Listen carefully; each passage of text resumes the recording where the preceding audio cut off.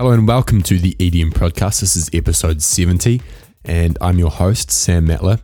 If you're new to the show, if this is the first time you're listening, the EDM podcast is a show where I interview successful producers and experts in the industry to learn about their story, to learn about their mistakes so that you don't have to make the same mistakes, but also to get advice from them, also to get their opinions on things. Now, today's interview or today's episode is with Matt Lange. If you haven't heard of Matt Lange, he's simply a genius. He went to Berklee School of Music and graduated. He also worked with BT for a year.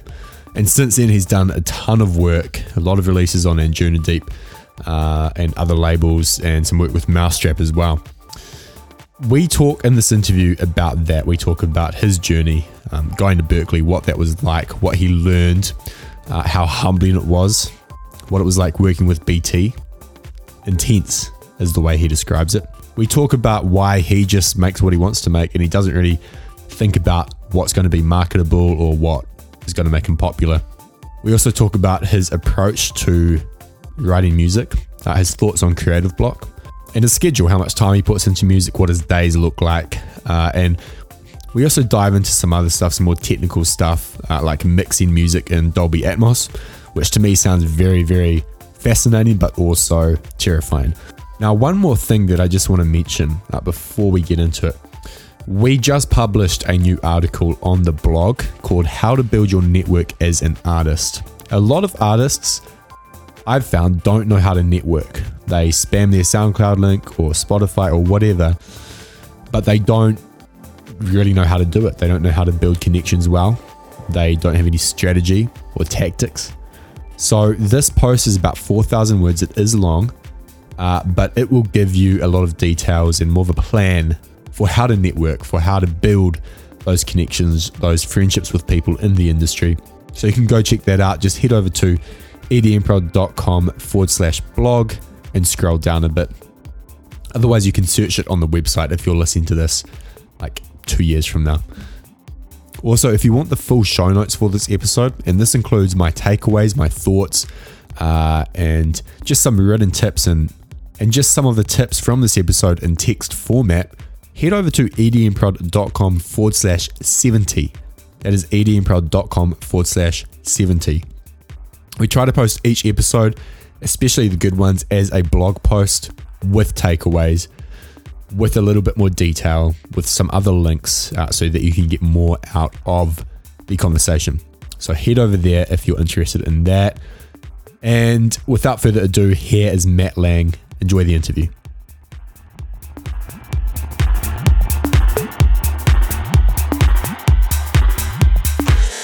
This episode is brought to you by EDM Foundations.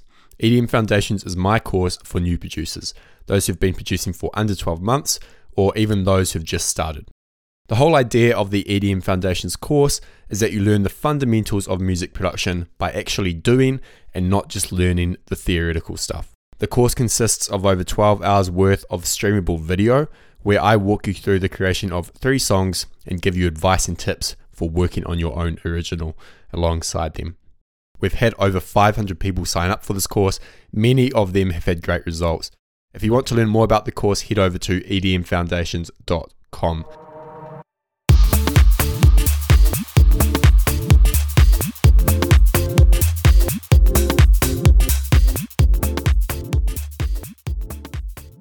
Welcome back to the EDM podcast. Today I'm joined by Matt Lange. Matt, how's it going? I'm good. Thanks for having me. Of course, man. I came across your work a long time ago, many years ago. I think it was a remix you did for, what song was it? Counting the Point? Oh yeah, Andrew Bayer. Yeah. Yeah, and I'd never heard anything like it up until that point. And I fell in love with it, and I've been following you ever since. So it's great to have you on the show. It's great to be chatting with you. Now, a lot of people listening to this will know who you are. I posted in the Facebook group and people were stoked that you're coming on. But for those who don't know you, or for those who don't know you that well, tell us about your background. How did you get into music? What's the journey been like so far? Well, it's pretty much been my entire life. So my parents had me at a piano when I was 5, something like that. And I played other instruments when I was in school. And then I sung in a boy choir for about 7 years or so. And when my voice changed, then I picked up the electric guitar, then played in bands, did that whole thing. And then finally, after all of that, that actually ended up taking me to Berklee College of Music, and I majored in basically music production and sound design. What was that like? It was humbling and amazing. You're just in this community. Why was it humbling? Because everybody there is pretty much the best from their hometown. And you're not so good anymore when, relatively compared to, the quality of musicians are there. You have people who, are pretty good, and then you have straight up prodigies. And it's really, it's amazing. It's the ultimate ego killer as far as, thinking you're good at an instrument. That's what I've heard. And I've heard it's like a very intense environment. Yeah, it is. But it was a great environment. I met, my best friends still to this day at Berklee. So I actually did graduate, which is pretty rare for Berklee.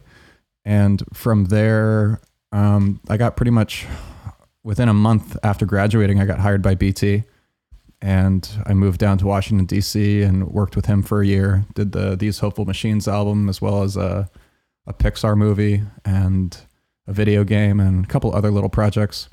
I need to stop you there. I know you can't talk about all of it, but what was that like? Because BT, obviously, in the production world is idolized.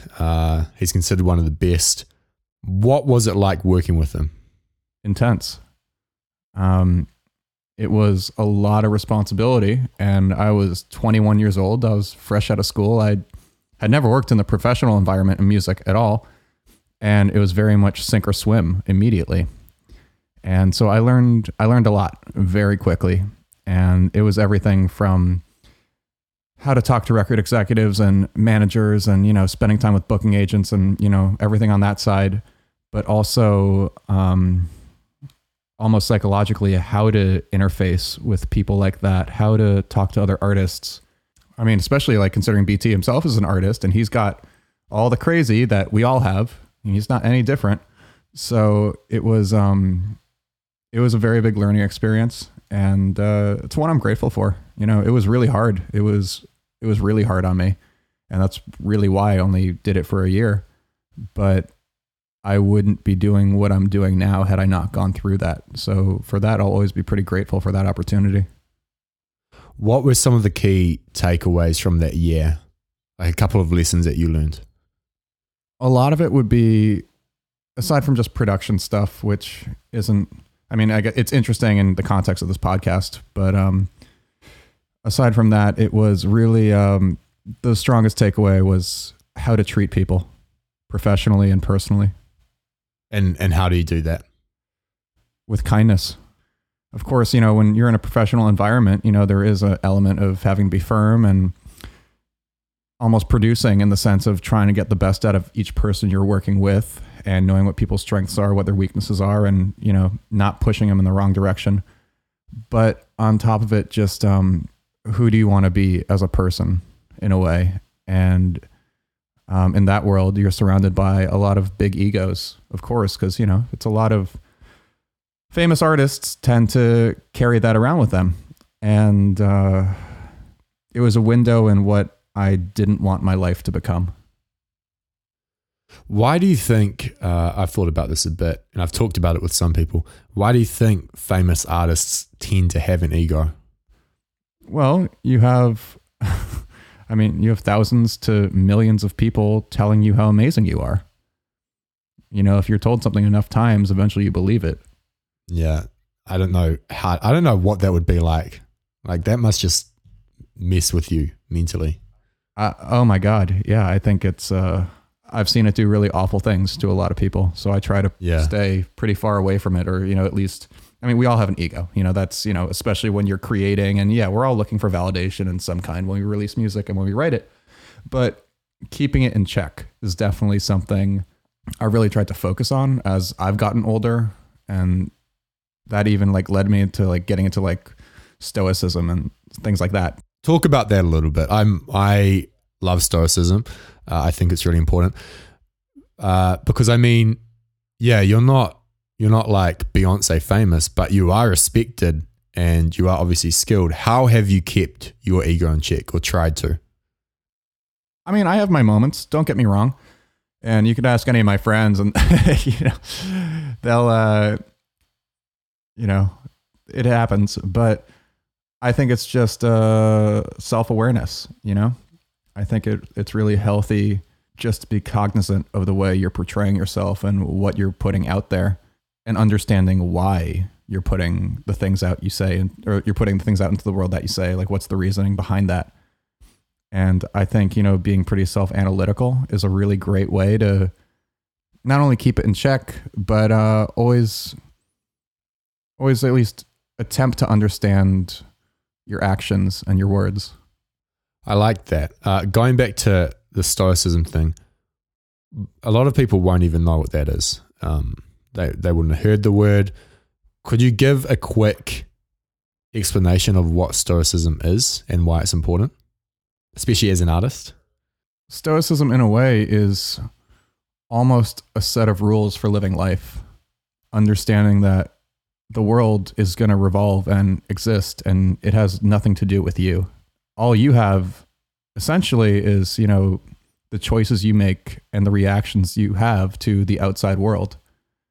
And I think the really healthy thing about Stoicism is it removes you from the equation, and it makes you realize that no matter what, you're only in control of yourself, and you can't take anything personally, because chances are people are just looking out for themselves as well. It has nothing to do with you. And I think reading like Marcus Aurelius or Seneca, that's been pretty healthy, as far as it's all, just like theory of repetition, just reminding yourself that you're not alone, but also that it's not about you. There's a much bigger picture at play, and you can just essentially try to exist the best way that you can in your own mind, whatever that is. And I think Stoicism is just a great roadmap or textbook in a way of how to look at the world. I like that. Meditations was a very influential book for me, as well as Letters from a Stoic, and also I like Ryan Holiday's work, which kind of Ryan's work is what got me into it. Actually, him and Tim Ferriss. Interesting. Yeah. Oh, okay. I really like Ryan Holiday. You've read Obstacle is the Way? I've read all of them. Nice. Yeah. I would recommend people start with that. Listening to this, Obstacle is the Way, great book. And then from there, you can go into the older stuff. After you do Obstacle, you have to do Ego is the Enemy. Oh, that is a fantastic book. It's brilliant. Yeah. Oh that hit me like a ton of bricks. I was reading that and I was like, I'm so arrogant. I know, right? But I love that. I think you don't realize it's that whole thing about self-awareness and, just recognizing your actions and why you do the things you do. And those books certainly, they have the potential to open your eyes up if you're willing to let them. Absolutely. The one thing that hit me about that book was talking about the fact that expertise doesn't necessarily transfer across domains. Yeah. Because when I was younger, not that long ago actually, I used to think, I've built a successful business and then I could easily go and do this in a completely different industry and field. Like that's what I thought. No. And then I read that story about, I think it was an army general who did really well and then failed in every other thing that he did after that. And I was like, wow, maybe I can't do that. I mean, you never know until you try, and you kind of owe it yourself to try. That is true. That is true. Anyway, so you work with BT for a year. What happens after that? So I quit that job and I moved back home. And basically in that time, I actually met Andrew Bayer when I was living down in DC, and he was living in DC at the time. And we both actually went to Berklee, but I was 2 years ahead of him. So I actually never knew him in school, but we went out to a show, BT and I, and it was Above and Beyond. And when we were there, we were both in the back room, and Andrew was there too. And Brian was talking to, people he knew, and Andrew and I are just kind of both quiet and awkward. Like, what's up, dude? Like, we didn't know each other or anything like that. And started talking, and it was like, holy shit, like, you're in my major at the school I just graduated, 4 months ago. You know my girlfriend at the time, because my girlfriend back then, like, she was still working at Berklee when I was down in DC. So it was like these worlds just collided. So we became really close friends when I was down there, and I used to spend a lot of weekends down at his place because I lived about 45 minutes outside the city at the time. So after I left the job with Brian, I, of course, I had this relationship with Anjuna through Andrew. And so I'm back at my parents' place, like, just trying to figure out what the hell I'm going to do with the next part of my life. And I just started making some club records because I'd done so much of that working with BT that it just seemed like a pretty natural direction at the time. And basically the first club record I ever finished on my own, it got played on their radio show. And it just kept going from there as far as like that stage. And that was, it's because I had a relationship with Andrew. And ultimately that turned into a relationship with the Above and Beyond guys too, because I was really into gear and, the tech side of things. So they would Skype me sometimes if they were having problems with their, I guess, what was it? Yeah, the Apogee 8016s and DA16s, because that's what we used to have at Brian's studio. So I got to know those guys in a different way than just an artist, because it was also, like, in a way, like a gear obsession kind of thing. And that led to releasing records with them for about 5 years. Then that eventually just evolved. The way my music was going was one direction, and what they were doing was they were going in a different direction. Do you mean Anjuna Beats as a label? Anjuna Deep, but yeah. I was always on the deep side. But so I decided, you know what? I'm just gonna start. I had a couple of these records. It was called like There She Goes, and the other was Falling Into Place. And I just say, I'm just gonna put it out myself. I don't want to deal with a label right now, and I can't seem to find a label that would actually want to sign them either, because especially dance music labels, they can be really picky, and it needs to fit their exact sound. And I don't really do that. I've never fit into that kind of box. So I decided I was going to do it myself. And it's funny. I think 2 weeks after I had uploaded the masters of that EP and set the release date and everything, then the A&R of Mousetrap, actually no, not even, it wasn't A&R. About 6 months prior, the A&R from Mousetrap had requested from my manager at the time that, if I had some records to send them over. And I sent them over, and we never heard anything for 6 months. But 2 weeks after I uploaded the There She Goes EP into the Labelwork system, then suddenly Deadmau5 started writing on Twitter about scorched earth policy. And it was like, oh, well, didn't see that coming, but okay.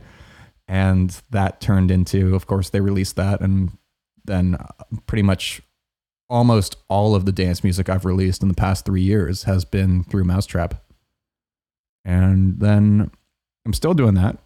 And at least when I do, the clubbier things. And then I started doing a lot more of the electronic rock, like Nine Inch Nails, Perfect Circle, hybrid kind of thing. I touched on my album Ephemera and the one after that, Patchwork. They both had glimpses of that.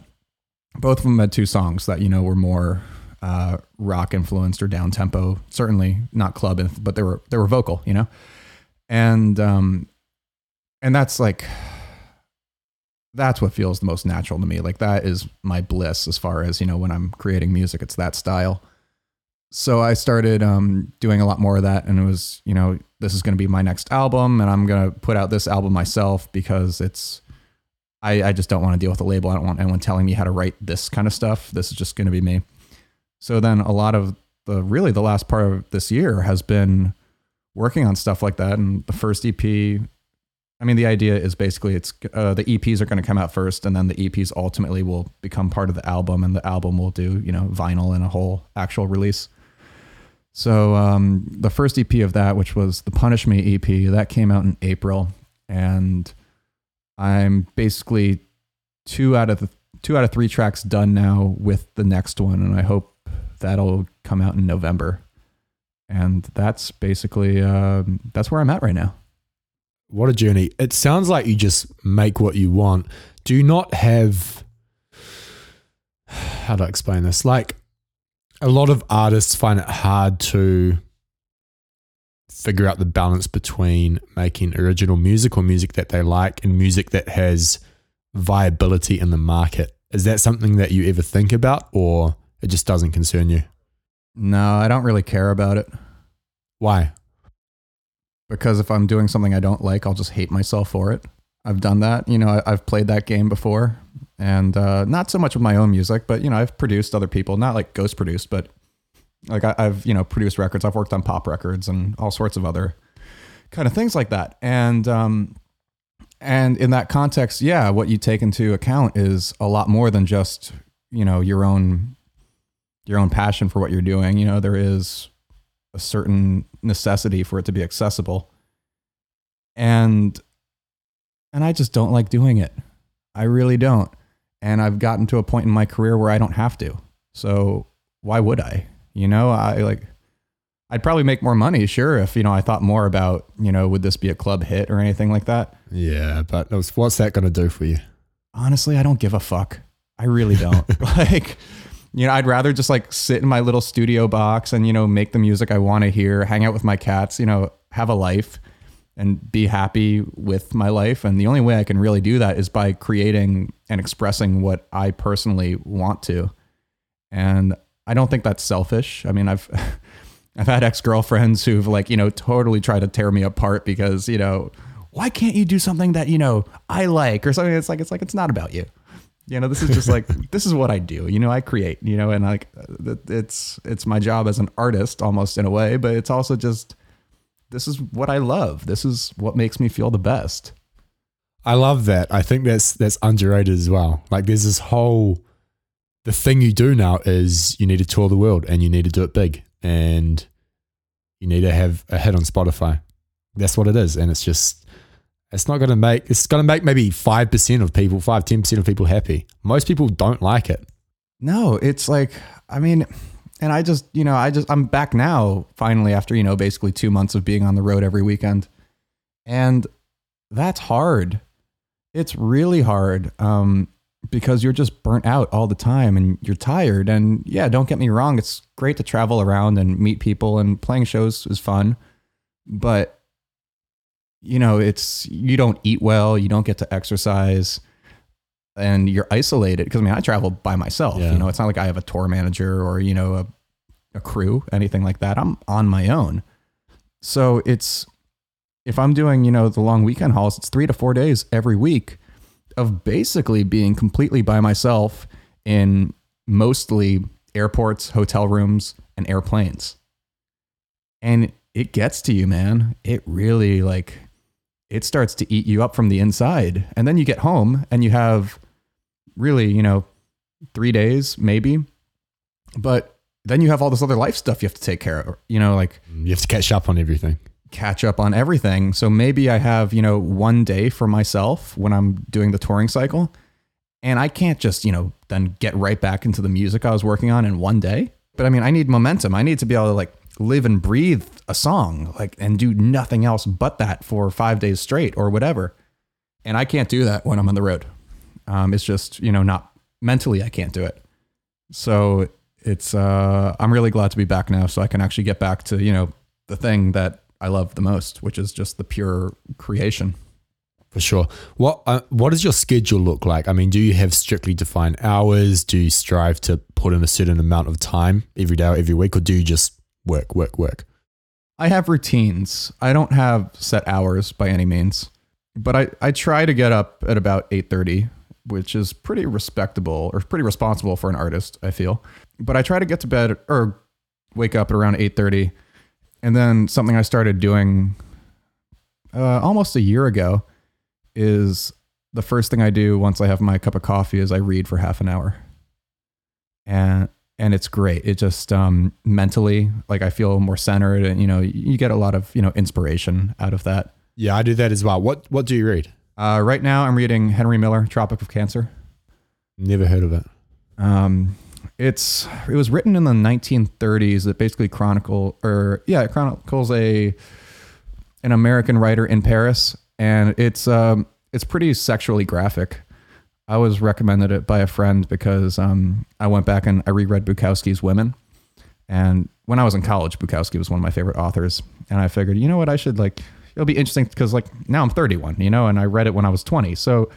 And I've, my life has had significantly more women in it now that I'm 31 than when I was 21. So I figured, you know what, I should reread this. This will be interesting to see how my perception of that book changes. And of course I related to it now in a completely different way than I did when I was 21. But when I was 21, I was excited because I was like, oh my God, look at all the, he gets to sleep with all these women, or, it sounds amazing or whatever. And 10 years later, now that, I'm a bit older and I've had experiences, it was a different perception of that book. Absolutely. And I liked it, but it was definitely in a different way. It was no longer the excitement of look at his actions. It was the way relationships were displayed and the faults of both people. It was really, I really enjoyed it. So consequently, a friend of mine recommended I should read Tropic of Cancer after.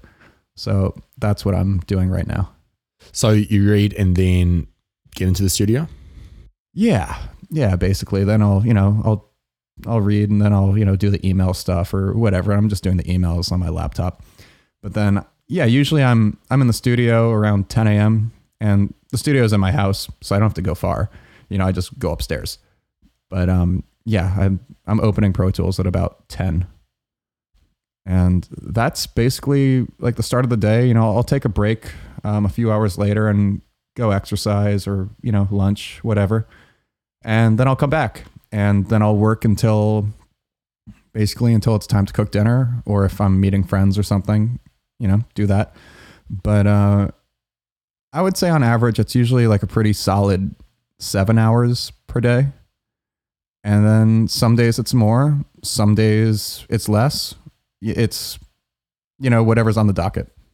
And this is just your own work? You're not doing client work or anything anymore? No, I don't do any of that really anymore. Nice. Because someone asked that question. They were going to ask how you balance client work with your own productions, but. Yeah, I don't. I used to a lot. And now client work to me is doing a remix. And that's about as client work as I get. This is a good segue to go into the production side of things. Sure. Is there a difference when you're producing a remix compared to an original? Is there a difference in how you approach it at all? Yes and no. A remix is easier because you don't necessarily have to create the hook or create the thing that inspires you immediately. It's usually there are things that are already there. But as far as the production side of it goes, it's like doing my own track. The only difference is that, now I have someone else's vocal or, a guitar or something like that. But as far as, when I'm actually doing the whole thing, no, it just becomes a me track entirely. You sit down to start a new project, original song. How do you approach it? What does your workflow look like? It varies. It depends if I already have in my head what I want to do. If I'm kind of just needing to fiddle around and find something, then I might sit down at a Rhodes or, pick up a guitar. I mean, I'm a guitarist, by nature. That's my instrument. And in that case, I might come up with something I like there. Sometimes I'll turn over to the modular synth because that is, it's an unbelievably different idea maker and incredibly inspiring in a different format. And other times, maybe it's a melody I have in my head or I'm singing or whatever, it's all, I like having a lot of toys around basically because I don't do good. I don't do well with computers. I just don't find any inspiration. And I'm a player, I'm a performer. I need to actually have something that I can touch and bend and tweak. So it could be a synth. I have a lot of guitar pedals now. and that's a relatively new obsession in, I think the past year. Yeah. And now I have 2 pedal boards just totally full. Wow. But I love that stuff. Well, I got into it because they were like half the price of modular synth modules, you know? It was like, oh my God, I can have twice as many. So I got really into like fuzz pedals and analog delays and stuff like that. So I just like having things outside the box that I can touch, and it sounds better to me. I just, maybe, you know, it's like an emotional reaction to it because I can physically feel the amount of fuzz when I'm, you know, adding, you know, twisting the fuzz knob or whatever on like a Dwarfcraft pedal or something like that. But yeah, I have to be hands-on. That's how I feel it. I think that's been my issue for a while as well. Like it gets kind of stale just working in the box and like clicking things. And man, I miss playing guitar. I miss playing drums. It's the best. What are your thoughts on creative block? The reason I ask it in that way is because I don't really think it exists personally. Yeah. Some people do. Sure. But what are your thoughts on it? Do you get it? How do you deal with it? Yeah, I think so. I mean, I think it definitely exists. I think there are ways to navigate it. Some people, there are definitely two camps on this, and some people are, you know, my camp is kind of, you know, you do the work and you push through, and eventually you find, if you don't find what you're looking for, you find something else that might be better. But then there's the other camp that is, if it's not working, I'm just not going to do it, and I'm going to leave, and I'm going to go mess around all day. And then I'm going to wait for creativity to strike. And both processes are valid because ultimately they both end up working. I think for the way I work, I'd much rather just sit down and physically do the work because I think there's a lot more discovery involved in that, and I feel more accomplished. Yeah. And if I just blow off the day and decide to, you know, I'm not feeling it right now, I'm just going to go watch movies all day or something like that, I'm going to feel pretty awful about myself at the end of the day. So, no, but I find if I'm working on a project and, you know, I'm having a hard time with it, or I can't see the forest for the trees or anything like that, then I'll just try to work on something else, or maybe try new ideas, you know, start playing things on an instrument. Or, I mean, I just had a little silly epiphany 2 days ago where I was working on this track that it's been really challenging because it's a challenging track, and just, you know, for fun, just in Pro Tools pulled up, you know, Audio Suite reverse and just reversed an entire section just to hear it, you know? And it was one of those like, oh, that's it. That is, you know, this is the ending of the song. Like, this is the outro. And then, you know, just taking, you know, I didn't want everything reversed, but, you know, like taking like the guitars and the pianos and like stuff like that, like, which sounded so beautiful reversed, and then recontextualizing that with, you know, new things that weren't reversed on top of that. And that gave me a great idea. But yeah, it's just, I don't know, trying new things, getting out of your comfort zone, trying things you wouldn't think of. Going outside for a walk is, you know, amazing. Like just walking to the coffee shop or whatever, just to clear your head, you know, stuff like that. But no, I think I just try to work through it. It's as simple as that. Yeah. I like that. Okay. I've got a few more questions. Yeah. Apparently you do work with Dolby Atmos, like mixing songs. Is that true? Mm-hmm. Mm-hmm. What's that like? I mean, that sounds super complex. It's a trip. It's amazing. So backtrack a decade. My senior thesis when I was at Berklee was I wrote a 15-minute long piece in 5.1 surround. And so I was really into surround sound. And at the time, like I bought this pretty crappy little M Audio surround system so I could have it in my bedroom apartment, you know, bedroom studio in the apartment. But I got so into writing in surround. And then as far as music goes, 5.1 basically went the way of the dodo. So I didn't really get to work in surround very much after that. And then getting involved with Dolby and basically having the opportunity to remix so much of my own existing material into Atmos, which is, it's the most insane evolution of what surround sound is, because now you're capable of having 128 different channels, not just 7 or 6. And, you know, you can send it everywhere around. I mean, it's spherical. It's everywhere around you, above you. It's unbelievable. It's just, like being able to hear your own music like that, it's like nothing else. You know, you're actually existing within the music as opposed to purely being a listener. It's amazing. What are the challenges though, mixing in that? Honestly, I don't find any challenges in it. Really? It's just purely fun. Yeah. I mean, it doesn't make it any harder. It just gives you limitless options about how to spatialize your mixes. I mean, I would love to write in Atmos. That would be really exciting. The problem is I would need an Atmos studio, and that's not in the budget. You know? What else has been exciting you production-wise recently? Because I feel like you're on the forefront of this stuff more so than myself and other people. What's some stuff that just has been getting you excited? Honestly, it's nothing like cutting edge. I just like, I mean, I don't know. I'm not even really that up to date with, you know, whatever's new. I mean, I get, you know, like plugins that I'm on beta for, you know, I get new plugins, but.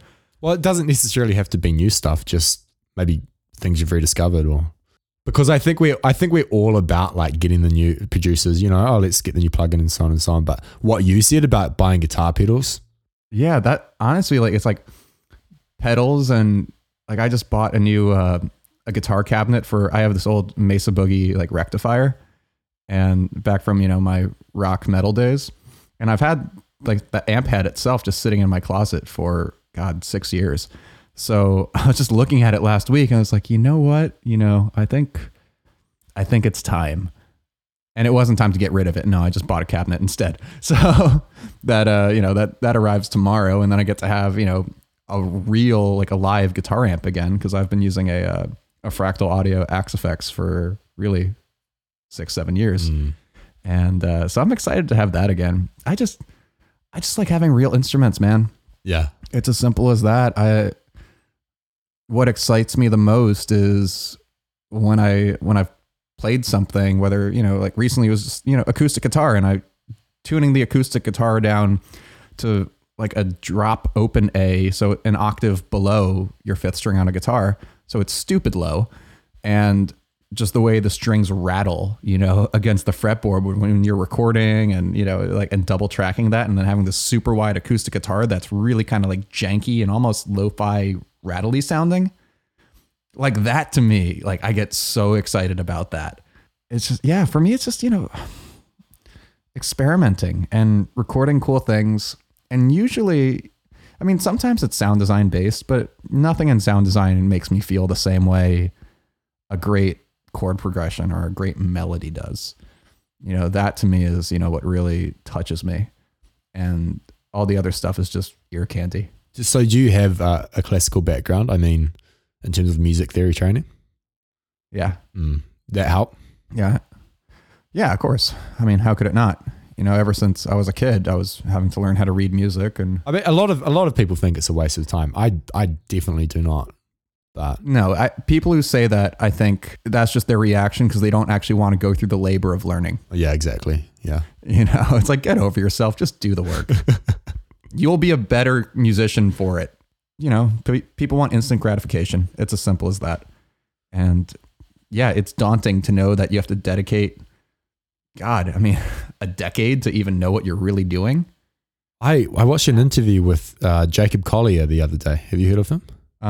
No, who's that? Oh my goodness, man. He's a multi-instrumentalist. Instrumentalist. Yeah, that's the one. Yeah. And he's a genius. He's like pretty young. But if you search him up on YouTube, he does like a cappella videos, songs, but then he produces it himself. So he'll sing like, you know, 7-part harmonies, and then in the DAW, like just process each part differently. But I watched an interview with him, and he just starts talking about negative harmony and like using G half sharp minor, and I'm just like, what? But I don't know, like being him and knowing that much about music theory, it must just completely change the way you listen to music and make music. I think it's really important. Yeah. I mean, there is that. I certainly experienced that, especially after really like going through the pretty, well, just like regularly intense Berklee thing where you just have to analyze everything all the time. And yeah, that's tough. For a bit, you're definitely kind of shaken by that, where you can't really hear anything without analyzing it. But I think my fair way to look at this, and I remember this, like I read this from a interview with Ben, the guitarist from Dillinger Escape Plan, 15 years ago. I mean, I was in high school and I read this. It was in like a Guitar World magazine or something like that. And he said the thing with music theory for him was learn it all, like really learn it all, and then forget it. And that's always been an ethos I've prescribed to, because once you've learned it, it's internalized within you. You're not going to forget it. But the trick is not to think with it. I think that's where the limitation can come from. Right, as in you get too boxed in. Yeah, exactly. I mean, that's the things I always had really hard times with, like with a lot of like traditional harmony classes and things like that, where everything had to be parallel thirds and the way I had to write was basically mathematics. And I hate that. And I got in fights with teachers because I know that is not the perfect note according to Bach, but my note sounds better, and given like, that's me being like, an arrogant kid, but like still in my mind, I truly believe that, still to this day, I would agree my note was better, but I think, it's important to learn it because then you understand it, and knowledge of anything is important. I think it's silly to assume that you don't need it. And especially in a craft, which, there's a lot of, even beyond just the technical know-how, music is complicated. It's not as simple as just, sitting down with a guitar and playing some chords, or at your laptop with Ableton and clicking in notes. Like, it's kind of funny. You lose perspective a lot, because it's only when I'm talking to non-musicians, which is actually pretty rare for me these days, because pretty much my entire social circle is musicians. And it's always interesting when you have then someone else who isn't a musician in the room, and they'll just look at you like you're talking a completely different language. And, because it's, you're in your own bubble, you don't realize that, it is like, it's complicated. It is its own language. So it's yeah, man, it's a trip. Yeah, I like that. Okay, so two more things. You also run a podcast too, which I just came across as I was researching and preparing for this. Tap Tempo. What made you start that? So towards the end of last year, I made some pretty significant changes in my professional life, where I parted ways with my manager of 5 years. We were just going, and, I needed to do my own thing. Simple as that. And I didn't want anyone's permission to do it. 5 years. That's tough. Yeah, it was like a breakup, that was like, it was hard. It was really hard to sit in his office and, just say like, this isn't working. I need to change. Yeah, it was like breaking up with somebody. But part of really like figuring out what I was going to do next, aside from, like creating the music I want to create, but I needed things to do. And I also, at the same time, I'd been dropped by my booking agency because they had just gotten bought out by a much bigger corporation. And the corporation looked at the numbers, and it was basically, if you're not making a lot of money at festival shows, you're off. And like, I don't play festivals really ever. I've actually done bizarrely 2 this year, but they're smaller ones. It's not EDC. So I like clubs more anyway. I like the intimate. I just want a dark, smoky room with no lights. Like, that's the total antithesis of what a festival is. So consequently, I didn't have a booking agent anymore. I no longer had a manager, and I'm trying to figure out like, what the hell are some of the things I'm going to do? Like, not only just to get by, but just also for my own sanity and, to give me opportunities. And that's where Tap Tempo kind of, the seeds of it were planted.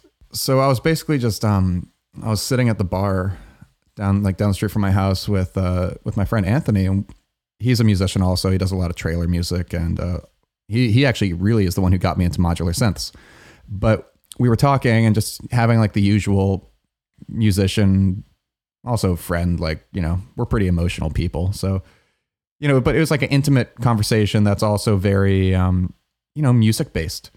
And I was just thinking like, you know what, it might be really interesting if we just had a microphone on while we were having talks like this. And that was the idea. And then the first one I actually recorded was with Heather Bright, and she came over she wanted me to play guitar on a record for her. And it was like, all right, but you have to be the first person to do my podcast. Yeah. Like that was the deal. And it was a lot of fun, and it was totally silly, and it was the first one. So I was, pretty awkward about it, and I didn't know what I was doing, but we did it anyway. And then the second one was supposed to be with Calix and TB, and then they totally surprised me. And the day of, I texted T, like, you guys coming over? And he just wrote back, you know what? Come meet us at this apartment. We're our friend John's place. We'll just do it here. It's really nice. And I'm like, oh, sure. And John's place was 12th Planet. And then Photech was there also. And I picked up Matt Zoe on the way. So we suddenly had this very impromptu round table. How have I not listened to this? It's the first episode that actually went out. I launched with it. So, and yeah, it's really tech heavy. Actually way more tech heavy than I anticipated. And in general, more tech heavy than what I'd like to do in general. But the way I've liked the podcast to go is really let the guest talk about what they want to talk about. And for some people, it's especially okay, there's 6 music producers in a room. Yeah, we're just going to nerd out about gear. That is, no one's gonna be like, how are your feelings today? No one gives a fuck. We're about to we're going to get really nitty gritty about production stuff, because also I had never met Photech before. I didn't think I'd ever really met 12th Planet before. And so and Matt didn't know Photech, and I've known Larry and T for years, but, and I've known Matt for a long time too, but they were the only people I really knew in that room. So again, there's a fair amount of ice breaking that has to happen. And I mean, the common thread that bonds us all together is nerdy music stuff. So yeah, that's really tech heavy. But yeah, then it's just, I've kept going. And I mean, it's still very young. The 13th episode only went out yesterday, but it's been good. It's certainly, I'm sure as you're aware, it's a lot more work than I anticipated. Is there anything you've learned from doing it? I mean, this is episode 70, so I've learned a bunch, not just production stuff, but a better idea of what artists deal with, and there's not that much difference between everybody. We all have the same struggles, base struggles. It's interesting. Absolutely.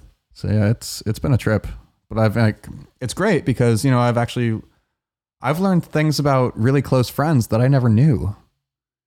And that, it's really amazing. And then of course I've made new friends in the process also, but it's, so socially it's been really healthy for me, because it's easy for me to get, lost in my box. But, yeah, so this forces me to be social at least once a week if I'm not on the road, which is great. But, yeah, it's been a really interesting learning experience. And if people want to listen to that podcast, where can they go? Well, if you're on iTunes, which is the preferred way, just search Tap Tempo, TAPTEMPO, and it's there. But then it goes, if you follow me on SoundCloud, it gets posted there. It goes to YouTube. If you just Google, it goes out to everything. But iTunes is definitely the best way to do it, because then when you subscribe, you get it automatically downloaded. Absolutely. Matt, I've got one more question for you. I ask this to almost every guest. You're in LA, right? You're based in LA? Yeah. You're walking down the street and UFO comes along, and they're about to abduct you, these aliens, but they give you a piece of paper and a pen, and they say you can write 3 pieces of advice for the world. What's on that piece of paper? Nobody owes you anything. Be kind. Be true. I love that. Matt, thanks heaps for coming on the show. This has been fantastic. If people want to learn more about you, follow your work, where can they do that? So my website is just mattlange.net. And that gets updated. It gets updated actually, weekly now, because every time I do a podcast, I always end up writing a little blurb about whoever the person is and anything else I have going on in my world at that time. So that's probably the best launching point. And then from there, it'll link you to Twitter and Instagram and Facebook, or, all the junk. But really the website is the best. And then, there's a mailing list too, if you want to subscribe and basically get those same letters just emailed to you as opposed to having to search for them. But yeah,